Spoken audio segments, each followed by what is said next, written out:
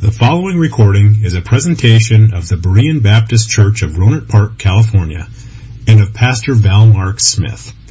We are an independent Baptist congregation committed to the accurate presentation of the historical doctrines of the faith. We welcome your visit to our services anytime here in the Rohnert Park area. Let's take our Bibles now, if you would, please, and open them to 1 Peter chapter 1. This evening is our second lesson in our study of living for Jesus. The purpose of our study is to give us some practical insights on how that we can maximize to our fullest our relationship with Christ. And I certainly do believe that the teaching of doctrine is able to do that for us. We're going to have a lesson on studying Scriptures a little bit later in the series.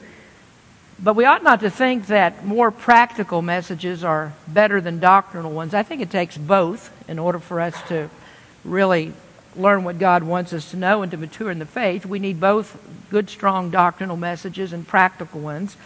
Well, tonight's subject, though, is about obedience. And last week in our study of discipleship, we would have to come to the conclusion there's nothing that the Lord would teach any stronger than that we need to be obedient to Him, that obedience is a top priority for a Christian. Now, if you look in the Scriptures at 1 Peter chapter 1 and verse number 13, the Apostle Peter says, "Wherefore gird up the loins of your mind, be sober, and hope to the end for the grace that is to be brought unto you at the revelation of Jesus Christ. As obedient children, not fashioning yourselves according to the former lust in your ignorance, but as He which has called you is holy, so be ye holy in all manner of conversation. Because it is written, Be ye holy, for I am holy. And if ye call on the Father, who without respect of persons judgeth according to every man's work, pass the time of your sojourning here in fear." I want you to notice verse number 14. Peter says, as obedient children, not fashioning yourselves according to the former lust in your ignorance. The days of your former lust. And that refers to the time that you were unregenerate, the time that you were unconverted. It refers to the time when you were ignorant of the ways of the Lord, when you did not know who the Lord is. You could not know who He is. You could not know about living in Christ. And what Peter is talking about there is the way that you were before the Holy Spirit gave a holy disposition to your mind. The Apostle Paul had other ways of saying the same. In Ephesians chapter 4, he said that ye put off concerning the former conversation, that is your old way of life, that you put off concerning the former conversation, the old man which is corrupt according to deceitful lust, and be renewed in the spirit of your mind, and that ye put on the new man, which after God is created in righteousness and true holiness. And there's still other ways that it's said in Scripture. Paul also said in Romans, he said, you were the servants of sin. He said there was a time when you were free from righteousness, and he says those were the old days. That's the way you used to live. That's before regeneration. But now you have become servants of God, and you are to live according to the righteousness of Jesus Christ. Now you see what the Bible is showing is this is just an assumed pattern. This is the way Christian people live. We live according to the righteousness of Jesus Christ. And the Scripture says the old life that we had before, that's been done away with. You have a new life where you are to obey Him and not the lust of your flesh. Now, each time that I speak to someone about baptism, I ask them, what does baptism mean? Why are we baptized? I was interviewing Jackson for his baptism, and I asked him that question. I said, what is baptism for? Jackson said, baptism is our identification with Christ. Well, that's a pretty good answer for a young man of his age. And we went on to discuss this, and we talked about how that baptism represents that we have died to our old way of life and that we've risen to walk in the new life in Christ. So that's saying that when you go down into the water and you come back up out of the water, you affirm with Peter and Paul and what they have written, you affirm with them that there is the old life that's been done away with. You rise to walk in a new life of Christ. You have left sin behind, and now it means you're going to live obedient to Christ. Now, the real question about baptism is the picture accurate? Is it right in your life? Are you doing what the picture actually says, or have you made a mockery of that picture in the way that you live your life? Well, I want to show you tonight some things that God expects from us. And I'll tell you right up front that living for Jesus is not just about Jesus. And maybe that's a little bit confusing at first, but it's not just about Jesus. And I mean that living for Him is actually a Trinitarian experience. It's so important that you do this, that all the persons of the Trinity are involved with it. Now, one of them, that would be enough to show you the seriousness of it, but this is so important that the whole Godhead, Father, Son, and Holy Spirit, has something to do with the way that you live for Jesus. Now, what I want to do tonight is to break this down into obedience to each member of the Godhead, and I want to show you some distinctions and some responsibilities to the three persons of the Trinity as you live for Jesus. And I'm going to tell you that God doesn't let you off lightly when it comes to obedience. So we'll talk about what we call the first person of the Godhead, and that is obedience to God the Father. Now, when you become a Christian, you enter into a new glorious relationship between you and God, who is the Father.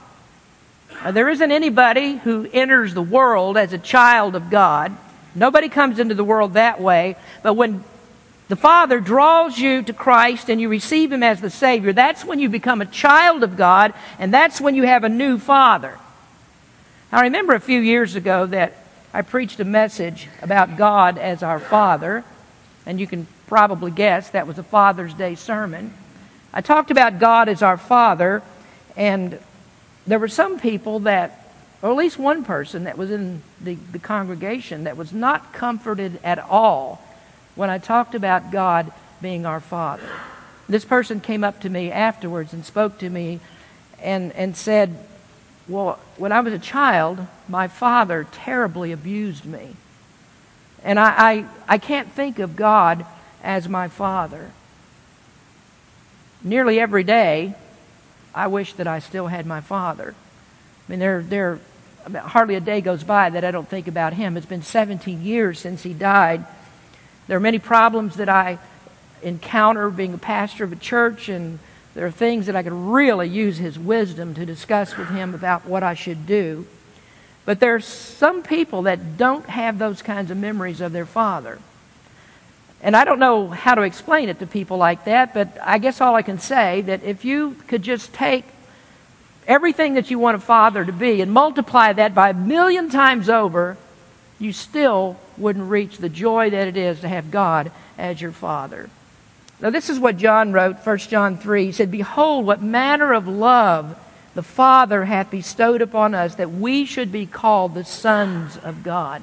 John said, "Behold, what manner of love." And that's written in such a way that John's thinking, I just can't describe how matchless is this love that God has for us. How is it possible that God could love somebody like me?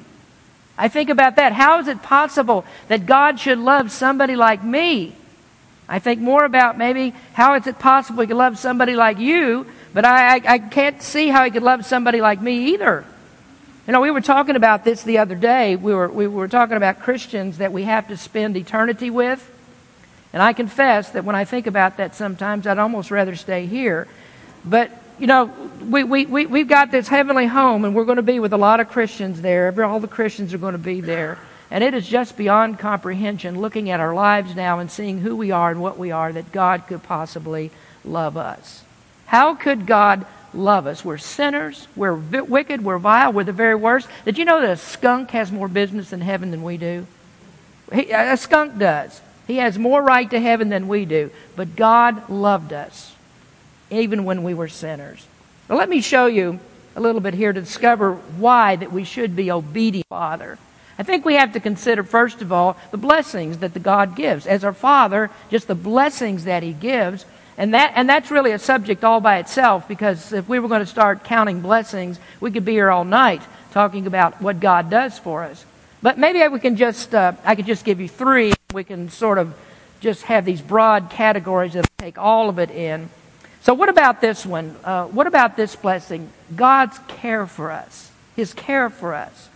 Now, you remember that Jesus said that all of the hairs of your head are numbered, that He has a number for all that you have and all that you used to have. God knows all about that. And Jesus followed that, and He said, God even knows about the sparrow that falls to the ground. And then Jesus said, surely you're of more value than the sparrows. And His point was that if God cares for such insignificant creatures as the sparrows, then you know that He's going to care for the one that Jesus Christ gave His life for, the ones that God gave His Son to die for. Now the Father is the one who is the source of every good thing that we have. James wrote, every good gift and every perfect gift is from above, and cometh down from the Father of lights, with whom is no variableness, neither shadow of turning. Now, the world is in this curse of sin. Everything in the world has been tainted by sin. We're corrupt, and because we're corrupt, everything that we touch is also corrupt. The Bible says you can't bring a clean thing out of an unclean thing. And so anything that's perfect, anything that's pure, anything that's undefiled has to have another source. And that other source is God. Now, just a few pages over in 1 Peter chapter 5, there Peter says that we should cast all our cares upon God because He cares for us. Romans 8:32 says, He that spared not His own Son, but delivered Him up for us all, how shall He not with Him also freely give us all things? All things belong to us because we are God's children. He withholds nothing of the storehouse of all of His treasures from us. And that's because He is our Father, a Father who cares. Now, secondly, when we think about God's blessings, we think about God's comfort. Last month, Nancy Andrews' sister passed away. And after talking with her for just a few minutes, you could just tell that there was so much sadness and grief that her loved one had died. And the first thing that came to my mind when she told me about this was 2 Corinthians. And in chapter 1, where Paul wrote, Blessed be God, even the Father of our Lord Jesus Christ, the Father of mercies and God of all comfort, who comforteth us in all our tribulation, that we may be able to comfort them which are in any trouble by the comfort wherewith we ourselves are comforted of God. God is a comforter for us. The Father comforts us in all of our tribulations. In fact, there are Christians, many of us know that there are things that we go through on a daily basis that we simply could not handle if God was not our Father. If God didn't comfort us in the issues that we face in life, we just don't know how we would make it. And there are people, of course, that don't know Christ, have no relationship with God. They lose hope when they come under the strains of life. They get into depression. They can't handle life. When someone close to them dies, when a problem comes, they don't know what to do. And the reason that they can't or don't understand what to do or don't have any hope is because all that they have is this life. This is it. To them, death is the end of it all, or so they think. And so death is very frightening for them. But Christians never think that way. Paul says in Romans 14:8, For whether we live unto the Lord, or whether we die unto the Lord. Whether we live, therefore, or whether we die, we are the Lord's. And folks, that's comforting. It's comforting to know that no matter what happens in life or in death, we know that we are the Lord's. And we know that He's never going to turn loose of us. And folks, that is nothing but comforting. And thirdly, we're blessed because He chastises. And you might want to argue with me on this one. Nobody feels blessed when they're in the middle of chastisement. That's never fun. And the Bible admits to that. Hebrews chapter 12 and 11, verse 11. Now no chastening for the present seemeth to be joyous, but grievous. Now when God lays down those stripes for disobedience, that's not fun. You don't want to be in the middle of that, but we know this, that God has a purpose, and the verse goes on to say, Nevertheless, afterward it yieldeth the peaceable fruit of righteousness unto them that are exercised thereby. So chastisement is designed to bring us into the paths of righteousness, and it's called the peaceable fruit of righteousness, and that's to be in the place of blessing and to feel the love of God and know that He cares enough for us that He will not let us go our own way and hurt ourselves. That's what His chastisement is about. And the Scripture goes on to say that God acts that way towards His children. And so that makes chastisement a means of assurance that we belong to Him, and not to be chastised is proof that we have no claim on Him. Do you understand that? I mean, He lets you know that He cares for you by bringing you back to Him. And if you never feel that chastisement, then you don't have any claim on Him, because He has no claim on you. So these are good things, because God's always out there and looking out for you all the time. You need to respond to that. You need to respond to the blessings that God gives in your life. And so we need to look to our obedience to God the Father.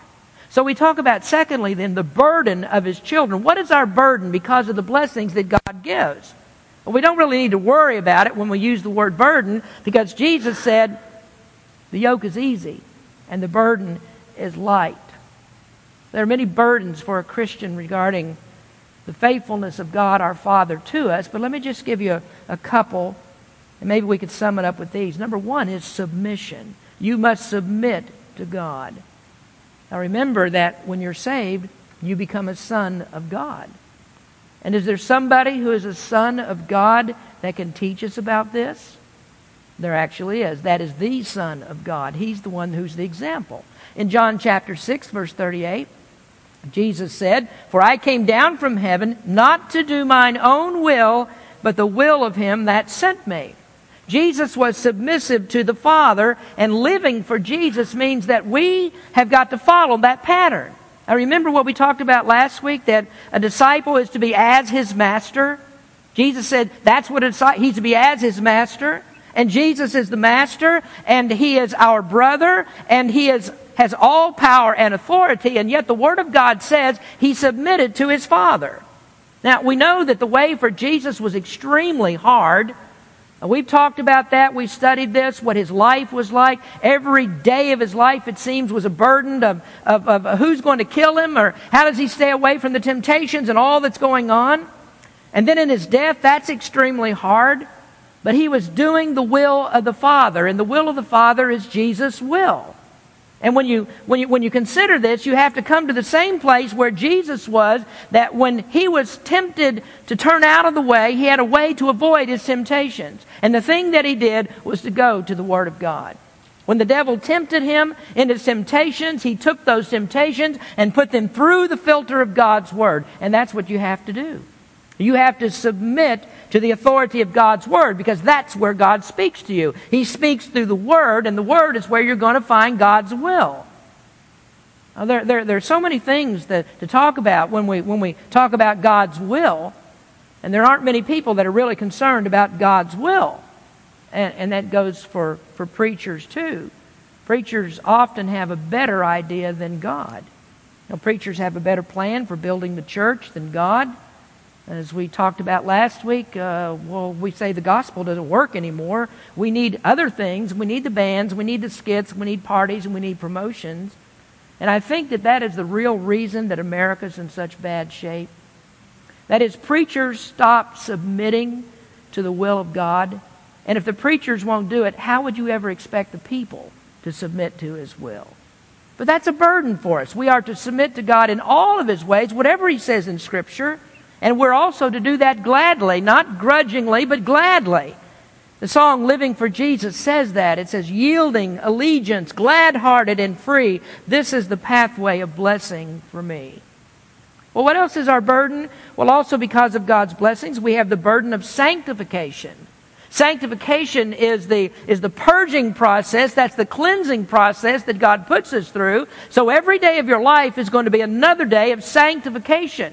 And sanctification means to be made holy, and that's what our text says, to be holy as God is holy. James added to this by saying, draw nigh to God, and He will draw nigh to you. Cleanse your hands, ye sinners, and purify your hearts, ye double-minded. Well, how are you going to draw near to God? The only answer we have for that is to be holy. Peter said, don't pattern yourself after the old man. Don't fashion yourself according to your old lust. Be holy, be sanctified. God demands that you be sanctified, that you work on this and you keep at it. And we know that it's hard. It's hard every day. The devil fights against us, the world fights us, and the flesh fights us. There's not a day that we get a day of rest in the holy war. And if you want to know what a holy war really is, that's it. It's the fight that you have with the devil and with others and with yourself. And that goes on day in and day out. But you know something else? It's reasonable to keep fighting. It's reasonable to keep up the fight. Why? Because God saved you. He saved you by putting His Son through sin and death, the worst that could possibly happen to Him, in order to purchase your soul. So you belong to Him. And what does He say to you? Grow up. Be sanctified. Well, that's the Father. We live for Jesus by obeying the Father. Well, next we look at obedience to Jesus, the Lord. And I only have one word for you to get this point. One word tells the story, because in this title for Jesus is embedded the demand of obedience. He is Lord. 1 Corinthians 8:6 says, but to us there is but one God, the Father, of whom are all things, and we in Him, and one Lord Jesus Christ, by whom are all things, and we by Him. So there's one Lord, and we have to recognize Him as the Lord. And you can't be a Christian without bowing to Him as Christ the Lord. And I would think, and we would all think, that statement is so fundamental that we actually don't even need to make it, do we? We shouldn't even have to make that statement, that Jesus must be our Lord. And it's really strange if there's any argument by any teachers of the Christian faith as to whether a person can receive Christ as his Lord or not receive Him as Lord in order to receive salvation from the Lord. It seems impossible that we'd ever have to make an argument like this, and yet there is an argument. And you have to recognize that there is an argument and why there is that argument. Why do people argue about this? Well, they argue first because they think that if a Christian has to surrender all to Jesus as Lord, and that he must repent of all of his sins before salvation comes, then that is teaching works salvation. They reason that if you have to give up things to become a Christian, then a requirement has been placed upon salvation that's more than just simple faith in Christ, that you're actually doing something, that you're working for your salvation. And then secondly, they argue for that category of Christians that we talked about last week, the carnal Christianity, and that's the place that you put all the believers that are still living in old sinful ways. And they actually need that category. They have to have it. They have to have it in order to support all of their claims for the conversions of people in their soul-winning campaigns, in which by far the vast majority of them never show any evidence of saving faith. And when you have ministries that are numbers-oriented, you're always going to have that problem. And some of these churches even have quotas that have to be filled by the staff members. If you don't have the number of souls saved that you need to have saved, then you're going to lose your job. So it's extremely helpful if you're able to show a scorecard of souls that are won without the requirement of discipleship. So what does it do? Well, it leads to the teaching of non-lordship salvation. You have to get rid of the element of lordship to justify the numbers. And so the attendant doctrines that are affected, that go along with that, are mainly repentance and regeneration, because almost all non-lordship people believe in decisional regeneration. They've redefined repentance as turning from unbelief to belief. And the end result is this, simply this: you can be a Christian, but you don't actually have to be obedient. You can receive Christ as, you have to receive Christ as Lord. You don't have to, you don't have to receive Christ as Lord in order to receive salvation. Now, I'll tell you that I never really heard much about those kind of beliefs until I became more acquainted with independent fundamental Baptist. Now, I've always been an independent Baptist. I've always been a fundamental Baptist, but we never used that as a descriptive term. We never called ourselves independent fundamental Baptists, and the reason that we didn't was because most of those who did were just as I have described: non-lordship and decisional regeneration. We didn't really want to be mixed with that group. Now, this piece about non-lordship is the most puzzling of all of that, because I never imagined that I would be able to find a Baptist who said that we don't have to believe in the lordship of Christ in order to be saved. That they didn't see salvation in Christ and the lordship of Christ go hand in hand. That's the orthodox position of the church. It always has been. I can't find anybody in history who didn't believe this. At least not churches like that are called Baptist churches. This is something that goes hand in hand. Salvation and lordship is a relationship that has to be there. Now, in salvation, we're commanded to love the Lord. In Matthew 22, verse 37, Jesus said unto him, Thou shalt love the Lord thy God with all thy heart, and with all thy soul, and with all thy mind. Now, you combine that with these scriptures, 1 John 2, 3, and 4, and hereby we do know that we know him, if we keep his commandments. He that saith, I know him, and keepeth not his commandments, is a liar, and the truth is not in him. Now do the math on those verses, and this is what we have. A person who refuses the lordship of Christ in obedience to him does not love the Lord. And where have we ever heard an argument that you can be saved without loving the Lord? Is that possible? Well, the obvious conclusion is that you can't have Jesus, and you can't love Jesus, and you can't live for Jesus without obedience to him. Now we'll return to that thought in just a moment. Now I do want to discuss, before we get to that we do have a relationship with Jesus Christ, that salvation is Trinitarian, and we see it in the relationship that we have with the Savior, who is the Son. Now, first, we have certain benefits because of that relationship. What are the benefits? Well, if we don't agree with others on the lordship of Christ, and that part is mind-boggling to me, hopefully here's something we don't really have to argue about, and that is there are great benefits to those who have saving faith in Jesus Christ. Now, first, our benefit is our kinship. That this relationship is not just a friendly one, it's not just a cordial one, but we're born into the family of God. And we belong to God not because of natural regeneration, not because of human relationships, but because of a spiritual regeneration that's been worked in our heart by the Holy Spirit. So there's this kinship in which Christ calls us his brethren and God calls us his sons. Now going back to 1 John chapter 3, Behold what manner of love the Father hath bestowed upon us, that we should be called the sons of God. Now, if Christ is the Son of God and we are sons of God, what does that make us? It makes us brethren. It makes us brothers. When the author of Hebrews explained this, he talked about how that Christ became a man. He was made like us, and in that union of Christ with man, that made him necessary for him to take on our nature. And when he took on our nature, there was a kinship that was formed there, and that was done in order to sanctify us. This is explained to us in Hebrews chapter 2, 11 and 12. For both he that sanctifieth and they who are sanctified are all of one. For which cause he is not ashamed to call them brethren, saying, I will declare thy name unto my brethren. In the midst of the church will I sing praise unto thee. Now would you look at the last phrase in the last part of verse 11? For which cause he is not ashamed to call them brethren. Can you imagine that thought? Christ is not ashamed to call us brethren. Consider the irony of that he's not ashamed of us. We're vile, wicked sinners.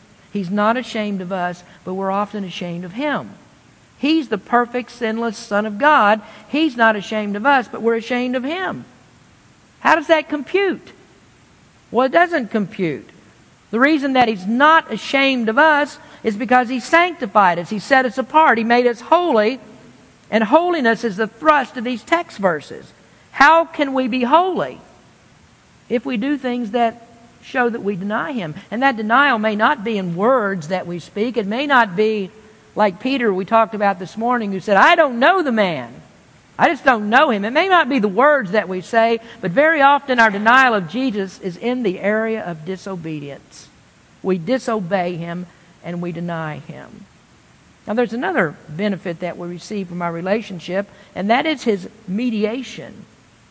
or our brother takes up our cause. He's the great high priest who mediates for us, which is just another way of saying that Christ intercedes for us. Romans 8:34 says, "Who is he that condemneth? It is Christ that died, yea, rather that is risen again, who is even at the right hand of God, who also maketh intercession for us." Now, Paul's argument in Romans chapter 8 is that we can never fall away from our salvation because Christ intercedes for us. There isn't anyone who can condemn us. And then he goes on in the next part of this great passage in verses 35 to 39 to explain that there is nothing that can separate us from the love of God.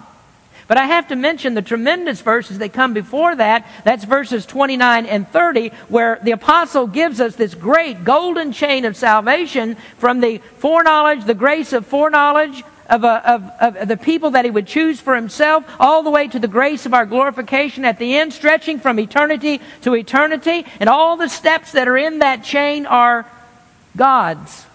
And then as icing on the cake, what he tells us is that in the middle of this, and all this chain of salvation, everything that's going on there is Jesus Christ in the middle of it, interceding for us, making sure that we can never fail to carry through those steps. Now, it's no wonder that Paul was persuaded of security. He looked at from eternity to eternity, and he looks in the present, and he sees Christ interceding for believers. And this caused Scofield to write that Romans chapter 8 is the highest spire on the cathedral of Christian faith.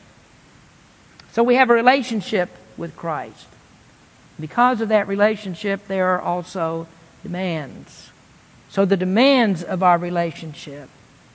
Now, in the Great Commission, Jesus said that all authority belongs to Him.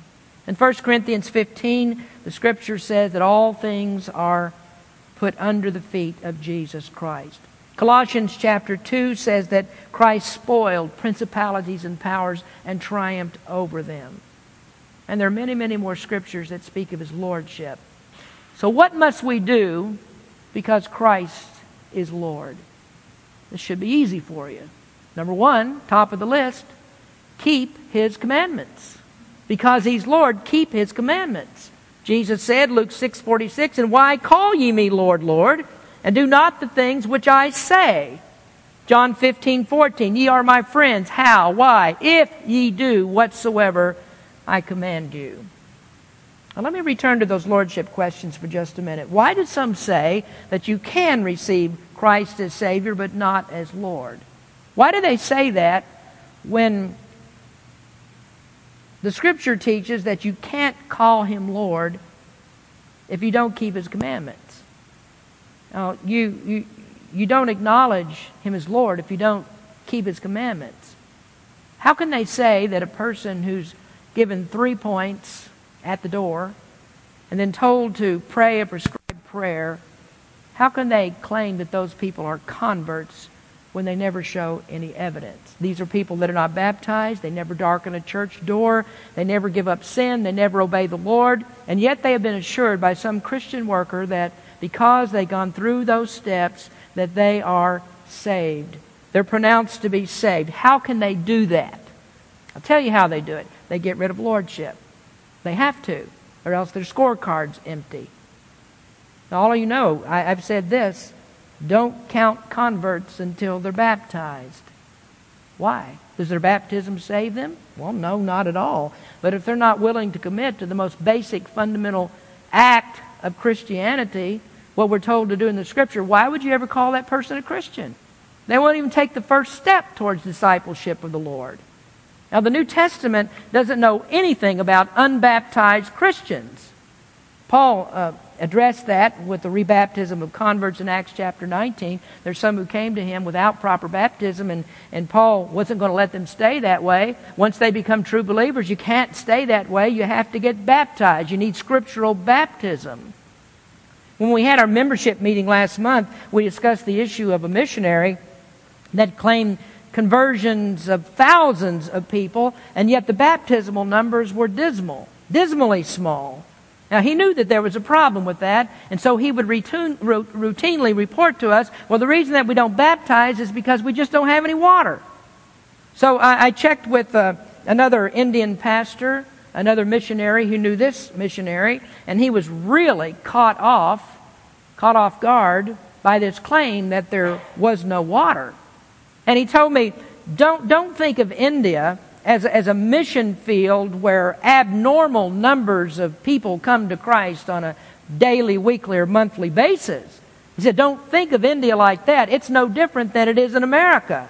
He said a pastor can labor his entire life to get 200 real converts, and that would be exceptional. And so we have a false claim of conversions of thousands when I think the missionary knows this isn't real. But there are churches that feed on those numbers. They believe the numbers. And you know why? Because they are non-lordship people. They have their carnal Christianity, so it doesn't really matter if people get baptized or not. Now, here's the truth of the matter. Whoever calls on the name of the Lord will be saved. Whoever calls on the name of the Lord. Now, can you imagine calling on the name of the Lord and you say to him, I want to be saved, but I'm not going to receive you as Lord. What do you think Christ would say to that person? Depart from me, you workers of iniquity. I never knew you. So yes, folks, if you're going to live for Jesus, you have to keep the commandments. Now, secondly, because he mediates for us, we're obligated to use that mediatorial function as the high priest. So the second thing that we must do is we must pursue his priesthood. Now, there are millions of people who are confused about who is the priest for God's people.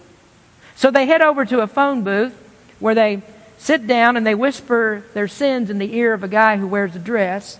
And that man gives him the authority for penance, and he tells them that he's going to absolve them of their sins and help them to gain back what the merits of salvation that they've lost.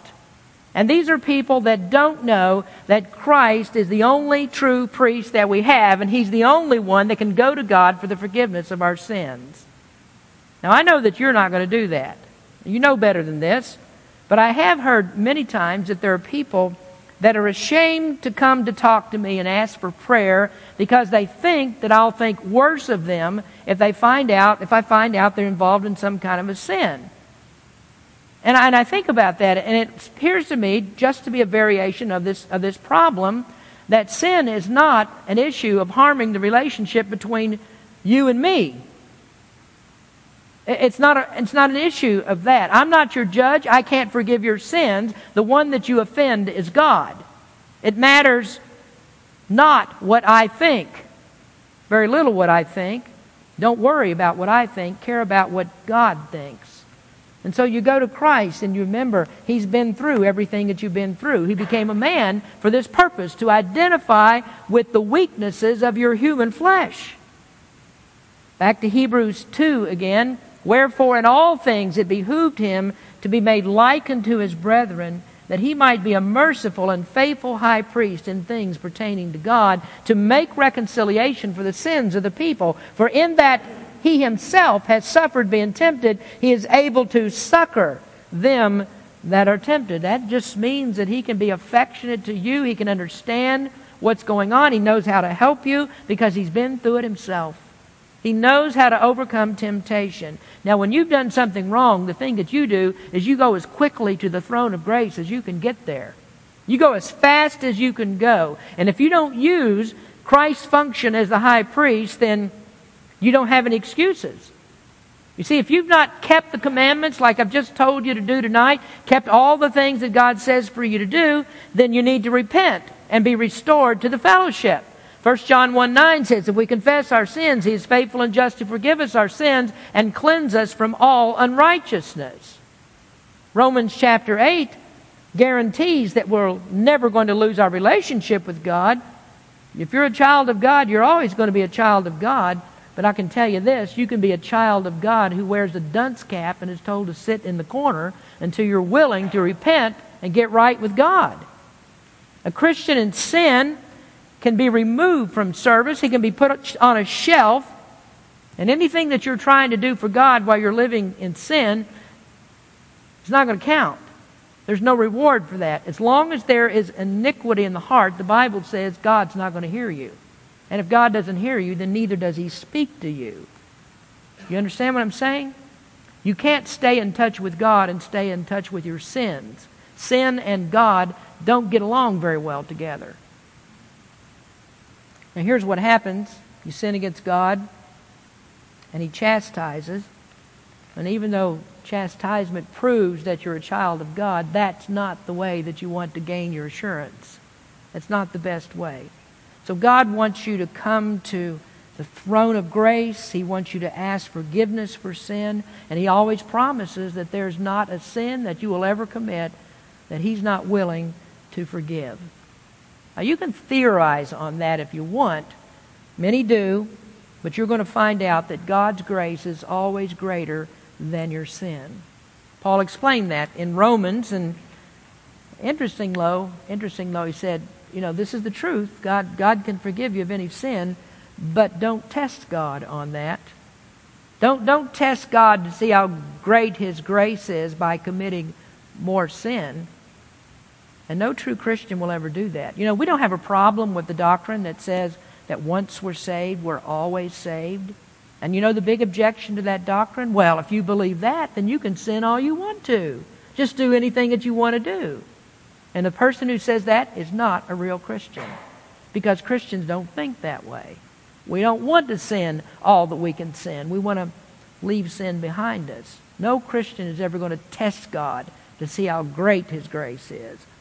So we need to pursue the priesthood of Christ and use that intercession to put us under the cleansing fountain of Christ's blood.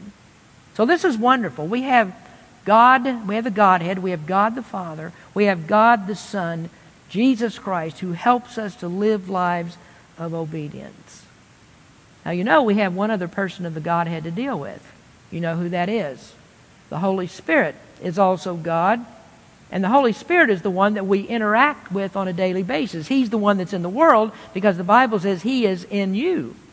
So we also have to talk about the Holy Spirit. And since He's the one, as I say, who works with us in the world today, He's present in us, we need to spend a little bit more time talking about Him. So what I want to do is come back next week, and we're going to deal with the Holy Spirit and how that person of the Godhead teaches us how to be obedient to Jesus Christ, how to live for Jesus. So we'll come back and we'll talk about the Holy Spirit next week. Let's pray. Heavenly Father, we come to You thanking You for Your mercy and Your grace.